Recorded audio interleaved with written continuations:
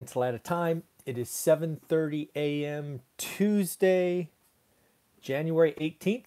I almost forgot what day it is. Sorry about that. But that's what happens when every day is Saturday. This is your daily financial news, something we have been doing together for more than 1,000 days in a row. And I am proud to say we are hopefully going to be continue doing it for another 1,000 days in a row. So if you like getting your daily financial news in little 10 to 15-minute chunks, do me a favor, like, subscribe, comment, interact with me.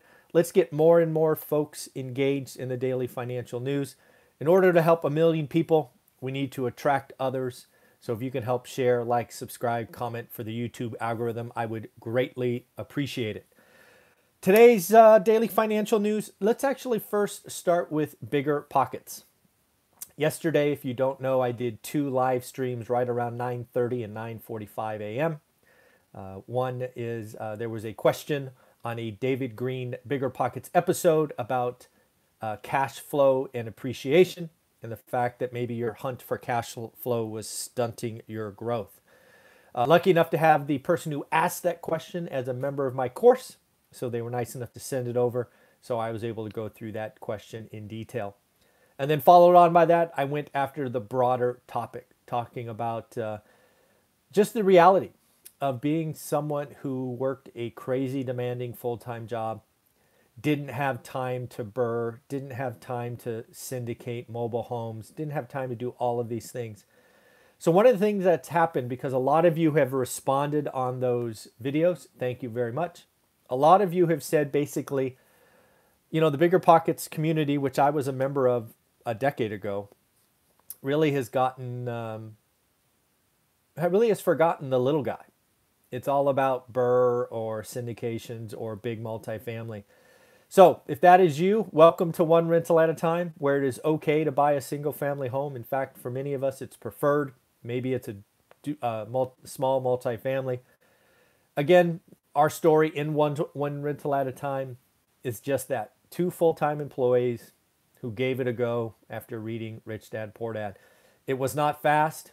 We made plenty of mistakes, but it does work. So what I want to ask you, if you're still on Bigger Pockets and you get a question you think that they ignore, or maybe, I don't know, don't give it the treatment, go ahead and send it to me and I will give it a shot. Again, one rental at a time is where it is okay to buy a single family home, a duplex, a quad. It's okay to house hack. It is, if you get to 4 in the one rental at a time community, you win. You don't have to have 100 or 1,000 or be some wild syndicator with mobile homes. So if that's where you want to be, please like, subscribe, comment, ask questions. I'm lucky enough to have 8 multimillionaires that if I don't know the answer to your question, I know there will be another one of my experts that we talk to 7 days a week. So let's do it. So the morning. Well, the 10-year note has exploded higher. We talked about this last week. I got a note from a mortgage broker that basically said blood is in the streets. I've actually seen mortgage brokers get more aggressive, leaving voicemails. Their refi business is falling off a cliff. Like we talked about, something else I nailed. I can see the dominoes falling. I share them with you. And so far, we're on a pretty good run. 10-year was up to 1.836. It could be 2%. Let's call it by Valentine's Day. Yeah, it is getting very interesting. So good morning, everybody. Thank you for joining. Like, subscribe, comment, share. Appreciate you. Thank you very much. Microsoft. Don't know if you saw this, but Microsoft is taking some of that huge cash balance that they have and going shopping. This is something that I expect to see. Again, I think we're going to have a really rough year, perhaps the start of a recession. Companies are going to try to buy growth. Microsoft is out dropping $68.7 billion in cash for Activision. If you don't know Activision, they are this game maker, Call of Duty, I think it is. They have been warped in some drama, and looks like it's a good time to sell. Microsoft is picking that up. So yeah, Activision, $68.7 billion. Crazy. Anyways, again, this is something I expect to go way up, is M&A or mergers and acquisitions. As we come out of this, companies will try to buy growth. and some companies will have to sell. So very interesting times. Peloton. Peloton is struggling. They were a shutdown darling. They got a little full of themselves. They got cocky. They got arrogant. And now they are struggling. Peloton is going to review their cost structure, may have to have job cuts, may have to close stores, and starting next month, charging you for delivery and setup.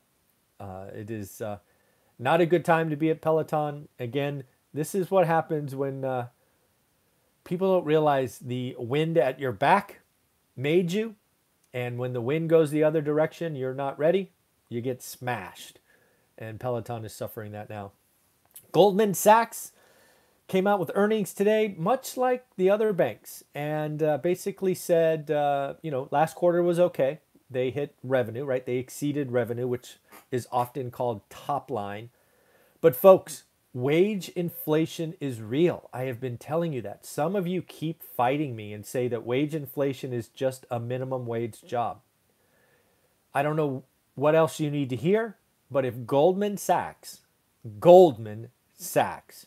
is highlighting wage inflation as the reason their operational expenses are up 23%, your argument goes out the window. Out the window. They've had surging expenses, equity slowdown, and yes, higher pay. They have had to pay people more money. And again, if Wall Street is complaining about wage inflation, it is happening everywhere. Everywhere.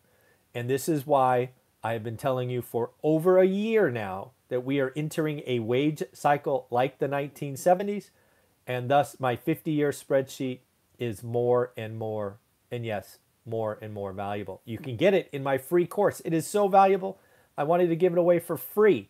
Again, the Teachable link below. Go check it out. Again, in Goldman's summary, it says, this is a stark reminder that wage inflation is hitting the banking sector very hard. And what was it last week? JP Morgan CFO basically saying we're going to have to lower or accept a lower cash on cash return for the next 2 years. A lot of that is because operational costs and wages. BlackRock's CEO Larry Fink. BlackRock's a big deal. They have 10 trillion. That's with a T, folks. $10 trillion under management. Wage inflation is hurting everyone. It will impact margins. It will impact inflation for the next 1 to 2 years. I would like to tell you that I think it's the next 2 or 3 years, a la the 1970s. This higher inflation will likely lead to a more aggressive Fed and a actual flatter yield curve. That is interesting. At the moment, if you ask me, I think the yield curve gets steeper. What Larry Fink is saying is he thinks that's the short-term answer, right? A steeper yield curve, but he thinks it will flatten out. That is something to watch. He actually thinks the short-term, what's often called the one that's often quoted by the Fed, may be 2.5% when this rate cycle finishes. That's 10 quarter-point rate hikes. If that is true, the 10-year note must be at what, 4.5? The 30-year mortgage is at 6? Yeah, like I've said before, 6% is 6% stops the real estate market. The transactions fall off a cliff at 6. 5%, it slows down. 6% stops. Be very interesting. So again, we are going to watch this. Harvard economist Kenneth Rogoff is out talking about inflation and what he expects. I thought it was a pretty interesting read. A little dry, but hey, he's an economist. What do you want? He believes it is going to be hard for the Fed to raise rates. I think a lot of you over the last, 6 or 9 months when I told you they're going to raise rates and be more aggressive have basically said, hey, stupid, they can't do that. And yes, some of you called me stupid. Be nice. That they can't raise rates because of all the public and private debt. Kenneth agrees with you. It's going to take guts for the Fed to act like Paul Volcker. This is what I agree with. This I totally agree with. Again, Paul Volcker, if you don't know, in the early 80s, he did a half a point raise over a weekend. I did not know that. I had to go back and research that. Usually the Fed raises rates. I only know of a couple of times where they've done an emergency meeting. Paul Volcker was ballsy enough to do it over a weekend. You want to shock the market, do it over a weekend. So that was interesting. And he's not sure that Powell will be Volcker. I've said that many, many times. I think he's going to be a mini Volcker and then fold like a cheap suit. But we shall see. But Kenneth goes on to say that because Powell will be weak, or at least weaker than he should be, inflation will actually stick around longer. And thus, the Fed will be forced eventually to raise rates higher. When I play that domino or that chess move in my head, it hurts. He's basically saying inflation's going to stick around for 2 or 3 years. The Fed's going to make some soft attempts to bring it in. It's not, and thus they will have to continue raise longer and higher because they were weak out of the gate. This is why I continue to call for a half a point move in March. We shall see. Funny enough, Bloomberg, kind of all this stuff is going on, folks, all these articles. The beauty of reading all these articles, different opinions, is you get to make your own. Here we have Bloomberg coming out and basically saying traders right now are actively reevaluating their opinion about the Fed, and they believe there is a better and better chance that the Fed moves a half a point in March. When was my first call on that? 6 months ago? I think it was 6 months ago. I said the Fed's going to move half a point in early 2022, and you all thought I was crazy. Nailed it. So let's see if they do it right. A couple of weeks away. Interesting approach. Again, one of the things, if you don't know, that's going on in China, they've had the zero COVID thing where they lock down millions of people. It is actually pretty interesting that more and more people are saying that approach that may have worked in the beginning actually might put them at more risk in the future. And then I ask you, as someone who has been looking at the supply chain, what does that do to our supply chain? China, like it or not, makes a lot of stuff. And if they are in an economy that is going to have more issues, what does that mean for us? Does that mean more empty shelves? Does that mean more companies have to ship stuff by plane versus boat, which hurts expenses? Does this mean more companies have onshore or nearshore manufacturing? There are lots of things to think about, right? It's one thing to point at them and go, hey, they're the bad guy, which you can do if you like, but as somebody who's studying the economy, you have to play it out because, you know, they go on lockdown, they stop making stuff, that eventually comes home. And again, if that comes home for the consumer, what does it do for the businesses? These are all related things. And that's why studying the consumer, studying the economy is a daily activity.